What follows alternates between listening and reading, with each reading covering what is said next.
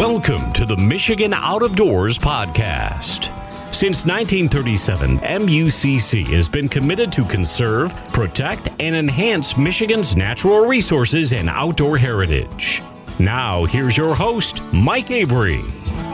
Welcome once again to the Michigan Out of Doors podcast, a presentation of the good folks from MUCC, Michigan United Conservation Clubs, a group I'm a member of, a group that I support their activities. I think they're doing a great job in supporting and promoting our outdoor lifestyle and a history and tradition of the outdoor lifestyle here in the great state of Michigan. Nick Green is the Chief Information Officer of Michigan United Conservation Clubs. He's an avid outdoorsman as well. As an example of that, right now we found him in the grouse woods, and he's taken a few moments out to talk with us on this edition of the podcast. Nick, welcome back. How are you? I'm doing well. Thanks, Mike. Where do we find you exactly, Nick? I'm not looking for your honey hole, but what part of the state? I'm from Niesick, Michigan. So I'm on the Manistee River, east of Niesick, Michigan, and it's a lot of grouse and woodcock cover, so that's kind of what we're after this week. Oh, perfect. You are a hardcore upland bird hunter, aren't you, Nick? I am. I have two bird dogs. I have a German short-haired pointer and a small Munsterlander. And I spend a lot of time, a lot of people joke that those are my kids. I spend a lot of time and money on hunting them and getting them ready for hunting. And you know, every time you get to harvest a bird over them, it's kind of something special. And that's what it's come to be. Is it's not just out to try to harvest an animal. It's a walk behind my dogs when everything comes together and you get to take one. It's really truly a special moment. Well, and we have some of the best upland bird hunting in grouse and woodcock in the country, so we've got a great resource here. We do. A lot of people say we go back and forth, number 1, 2 with grouse hunters, certainly number 1 with woodcock, American woodcock hunters, number 1 woodcock banding in the United States, which is really special when you think about it. They're a very neat bird. A lot of people sometimes turn their nose up on them because they eat worms, so people sometimes say they taste like liver. I really enjoy the taste of them, but they're a fun bird to chase, and they're great for young dogs. And, you don't have to get, I've seen woodcock as far south as, almost the Ohio border, even before flights start to happen because they're a migratory bird. So, anywhere in Michigan where you have dense underbrush or you got a little understory to protect them, you can sometimes find woodcock, and they're fun to chase, and they're fun little critters to look at. Nick, I don't have a lot of experience with grouse and woodcock, but I did grow up hunting pheasants in southwest Michigan. What a tradition that used to be. Of course, the heydays of the 50s and 60s, I didn't see that, but I saw some pretty good hunting in the 70s, and I feel like there's some movements in Michigan to try to bring pheasants back. There is. So we have really two, through the CRP lands, through the MRPI stuff, we have that's one prong of it. So that's really the Pheasants Forever guys supporting wild habitat. And I have friends who chase and flush several hundred wild pheasants a year in the Thumb area, central Michigan, which is good when you think about, it's not like the glory days like we talk about, the 50s and 60s, but it's certainly better than it has been the last 2 decades. And then also we have Ken Dalton, who is Mr. Pheasant, as people call him. He's tried to kind of yes, it's a very clever name. He's started this Michigan Pheasant Hunter Initiative, and I think I got that right. There's that, and then there's a restoration initiative, and that's the other side of the prong. But Ken is really, really avid about kind of a put and take thing. And when you think about the Dakotas, that's what was done. That is what is done. And this would kind of be a put and take on state game area. So that's something that he's a member of MUCC. It's a grassroots, whether you like it or not. He took the resolution to convention. It was voted on at convention, and it passed. So that's what we work on at MUCC. And I think that'll be a pretty exciting project, especially for those guys who remember pheasant hunting when it was kind of good and coming off of that heyday, who have some mobility issues. It's tough to get an older guy out in the grouse woods with me. I mean, we're tracking in Aspen. It's not easy walking. It's, you can walk for 2 miles and finally a bird flushes 200 miles an hour you never see. So the pheasant fields are a little different, and they certainly have their challenges. But I think that, it's kind of trying to draw some of those guys back into pheasant hunting and keep them from going to places like North Dakota, like South Dakota, to chase birds. So we're excited about it. I don't know if it'll ever be what it was with pheasant hunting in Michigan, but certainly we look forward to trying to offer some more opportunities for everyone and get people interested in any kind of shooting sport or hunting that we can. This is the Michigan Out of Doors podcast, a presentation of MUCC, Michigan United Conservation Clubs, the website mucc.org, mucc.org, the Facebook page, facebook.com/MUCC1937, and on Instagram at MUCC1937. We're talking with Nick Green, who is the Chief Information Officer of Michigan United Conservation Clubs. Nick, you talk about this history of pheasant hunting here in Michigan. It makes me think about our outdoor history in general here of hunting and fishing and shooting and trapping. That's our history here in Michigan. But I feel like these days, I don't know, Nick, I'm not going to say we're in danger of losing it, but we have a lot of people now who are not participants in our outdoor lifestyle. And I feel like we have a responsibility to portray ourselves in a positive manner more than we ever have. Maybe it's because of social media. Maybe it's because of the anti-hunters. I don't know. But I feel like there's more pressure on us now to do the right thing.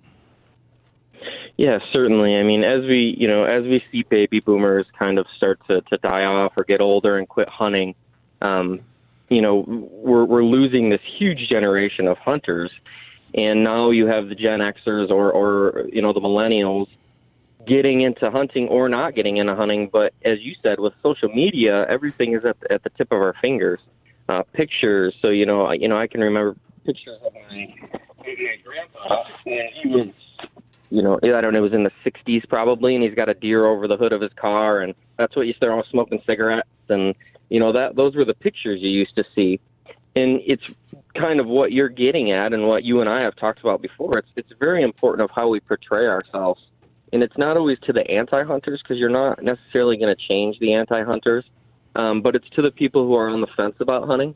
So, we need to really elaborate the point that we are harvesting animals for food. We are eating the animals we harvest. We're not just out there, shooting to kill everything. And oftentimes some people are harvesting animals to donate to food banks, too. That's another important thing with Sportsmen for Hunger, and deer, white-tailed deer. But I've heard you kind of go off on this, I don't want to say tangent, but go off about, putting a tongue back in a deer's mouth. That's so important when you're taking a picture and, show the animal some respect. Try to wipe the blood off. Don't have a gut pile sitting right there next to you.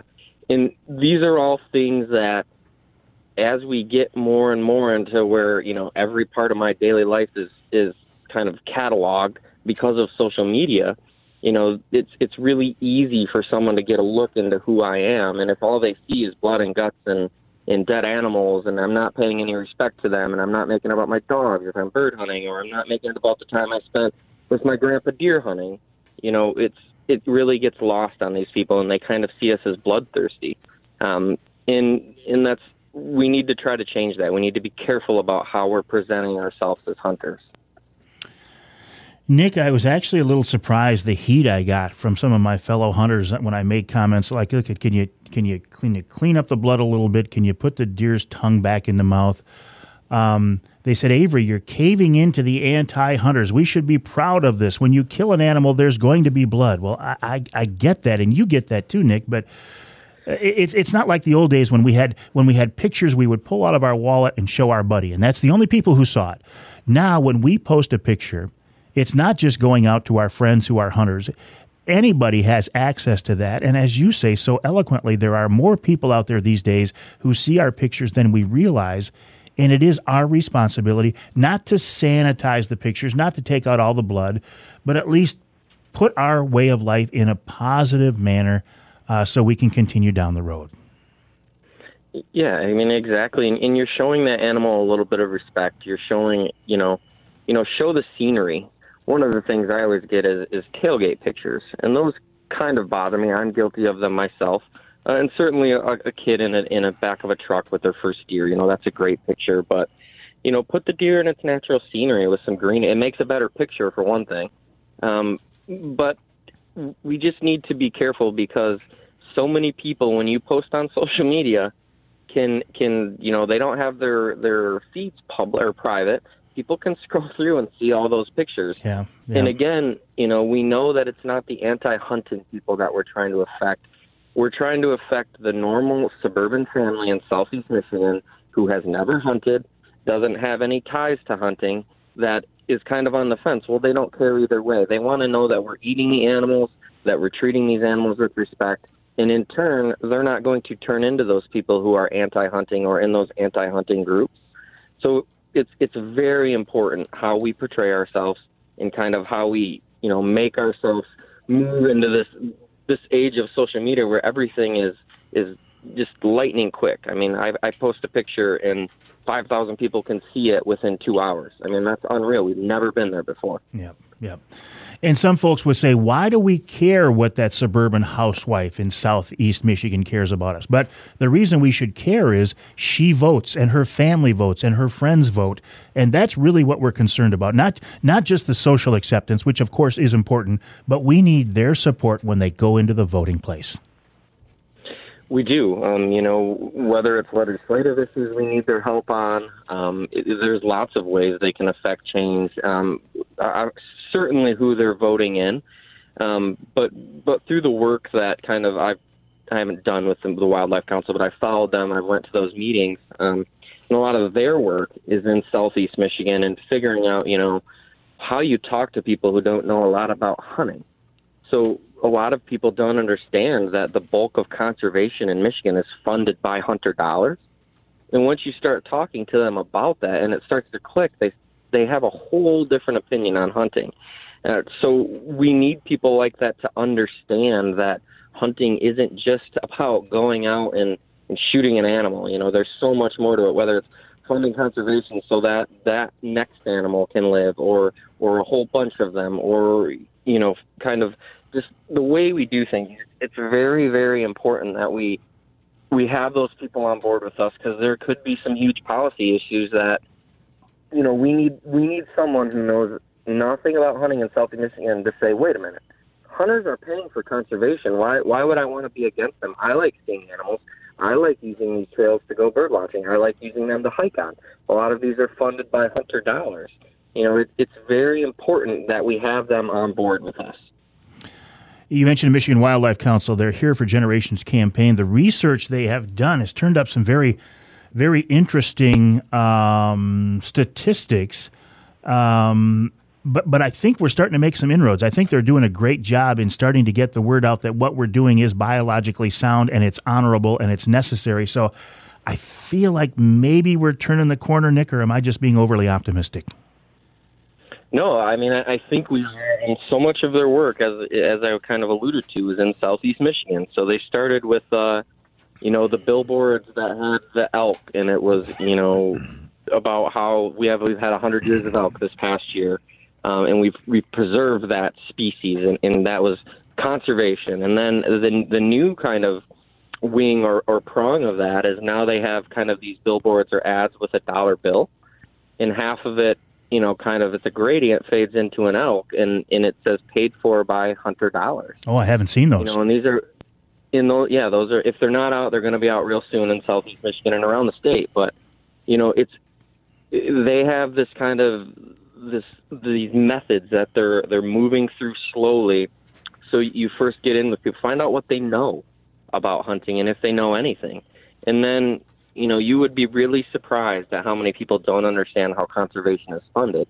And that's the ultimate goal, is once you can tell them that this wildlife is here because of hunters, then the difficulty of getting them on board or getting them to vote with us or vote with our candidates or call their representatives when we need help, it doesn't become so difficult once they realize that we aren't just bloodthirsty savages.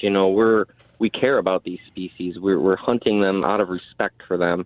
And it's very important, and the Wildlife Council has done a really good job. I don't have the statistics in front of me, but they've made a lot of headway the last few years, and we're excited to see kind of what that whole outcome yields in even a decade. After we be able to have these conversations with people who really have no tie to hunting.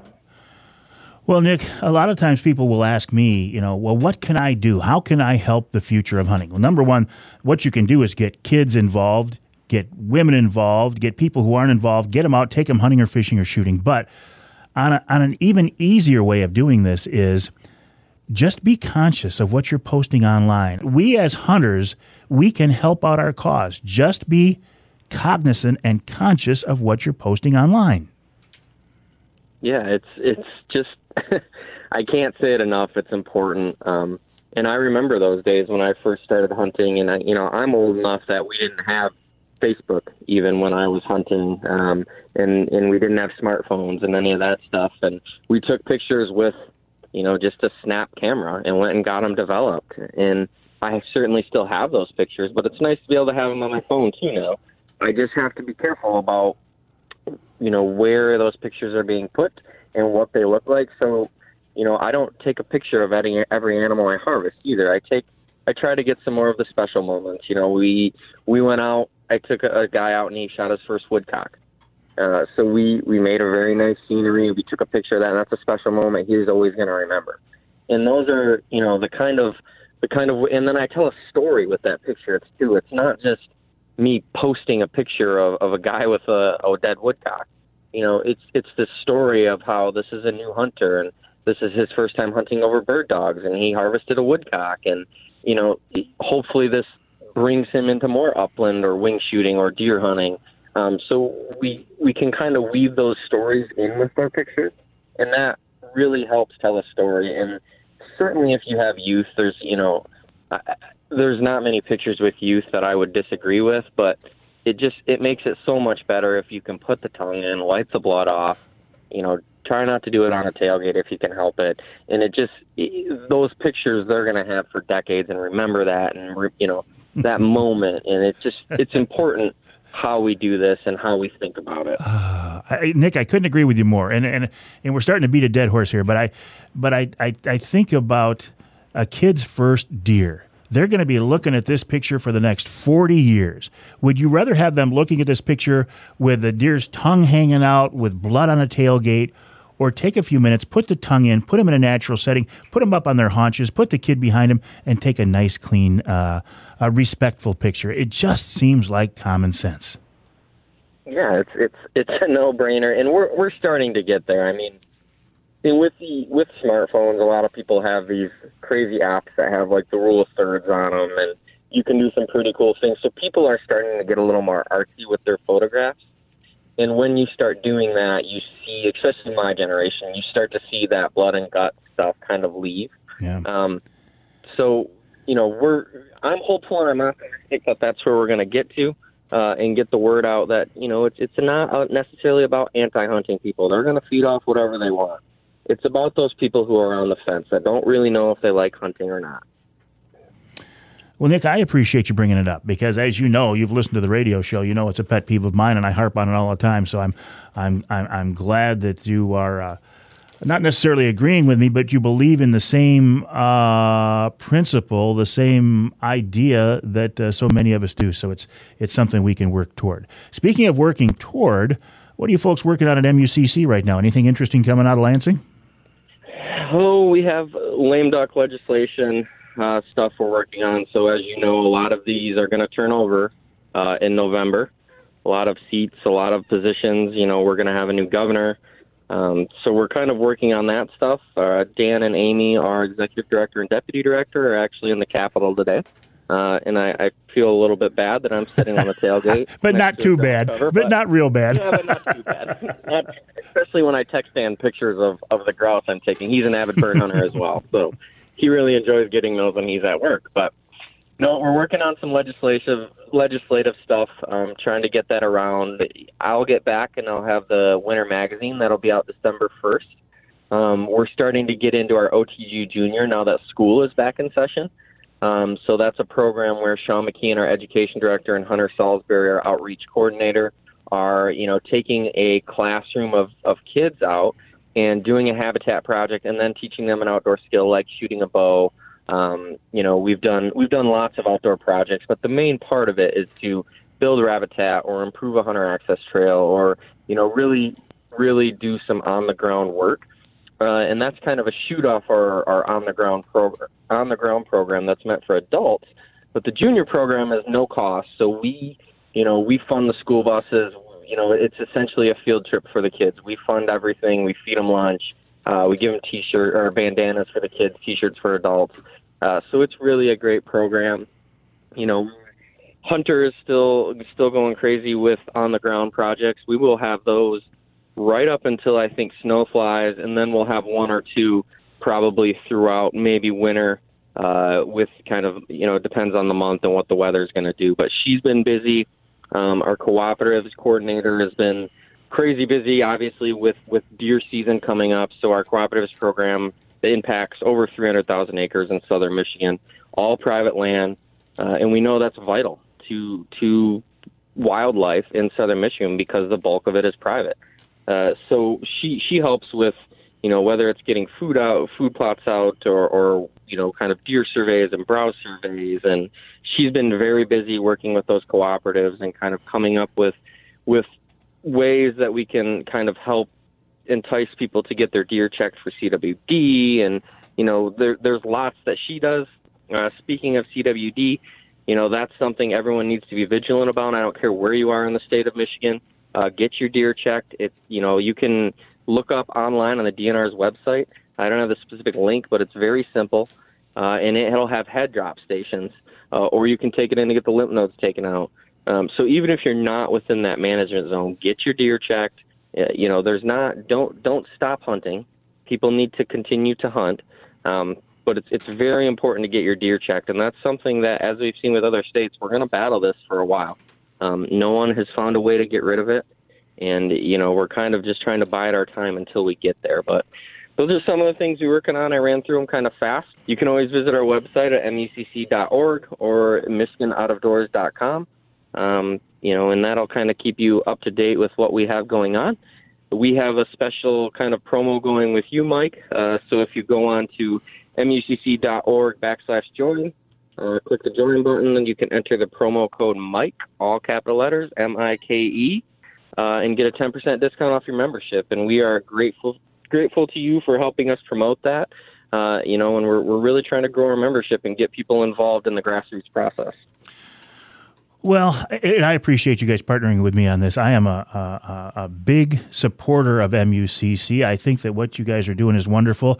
But as I have said so many times before, Nick, I don't necessarily agree with everything MUCC is involved in. But I think anybody who believes in conservation or wildlife or hunting or fishing in the state has to admit that MUCC is moving the right direction and doing the right thing, and I would encourage people to join, if for no other reason than to have a voice inside of MUCC. I think that's important. Certainly, there's no other organization in the state and maybe in the country that affects what we do. So there's certain groups that are species specific. We are all species. There is just all game species, and then some that are not. But there is no other place, certainly in Michigan, that you can get together, debate issues. We vet those throughout a year, kind of 3 different policy meetings, and that leads up to our annual convention. And then it's voted on by our members. So staff, we can offer some guidance and kind of say, well, these are the legalities of what you're talking about. This is what it would take to make it a realistic thing with legislation. But really, we depend on our members, and we are a grassroots organization. They come up with our resolutions, and they're voted on every June, and those are kind of our marching orders for the year ahead.